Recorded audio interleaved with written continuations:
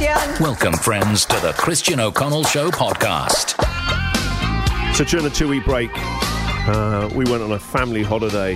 Like one we haven't done for years. Wasn't it you? Well, you got on a plane as well. It's so exciting going somewhere. For the first time in 3 years. Oh, my God. It was so good. We took Uno. We played Uno together. So much more out there. My God. It was like old family holidays. It was really nice. And we went to Fiji. Never been before. Beautiful place. You've been to Fiji, Pats? No, but it's on my bucket list. Oh, my God. It's so nice. Beautiful island. And the people are lovely. So we did 2 days in Fiji, and then we got on a boat for like 45 minutes and went to the middle of nowhere. Tiny island with only 16 cottages. And it really was in the middle of the South Pacific Ocean. It was in the middle of nowhere. It was beautiful. And while we were there, you could go and like snorkel every day. You could literally walk straight in, beautiful warm sea. And you saw all kinds of stuff.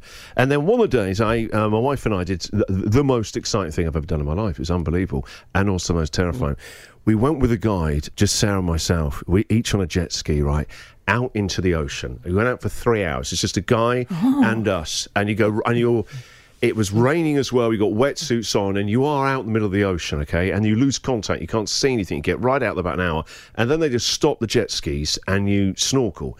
And it was absolutely terrifying because you're in the middle of the ocean. Yeah. Wow. There's no one coming for you. It would take that an hour to find you. And then he gets out like a loaf of bread. And I'm like, feed what are you doing with this? To feed the fish. And I actually said to him, do sharks like bread? I mean, we are chum. There's nothing out there. We're the only humans here. That's what you need when the sharks come. Throw them the loaf of bread so they don't chew on your legs. Yeah, God, it was so terrifying. We saw these amazing fish. But yeah, it's an amazing place now. And then when we were checking out, right, so we had a little cottage and then... 2 daughters, they had their own one next to us, right?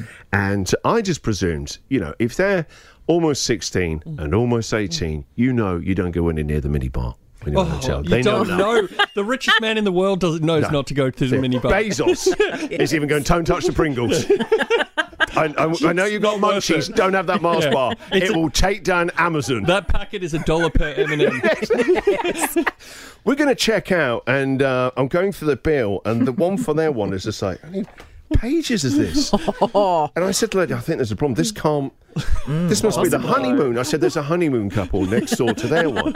It must be them having late night love. I said, who? These... And she went, no, these are from the minibar. And I go to him, you touched the minibar? And they went, you never said. You come on, you know, they've been like smashing beers, Patsy. No. Before coming down for dinner. It would have cost you like $18 a can. Pringles, it's ridiculous. Pringles every day. Beers every day. It's like the Stones have been in that room. That's fantastic. Yesterday my credit card got declined. It was so embarrassing.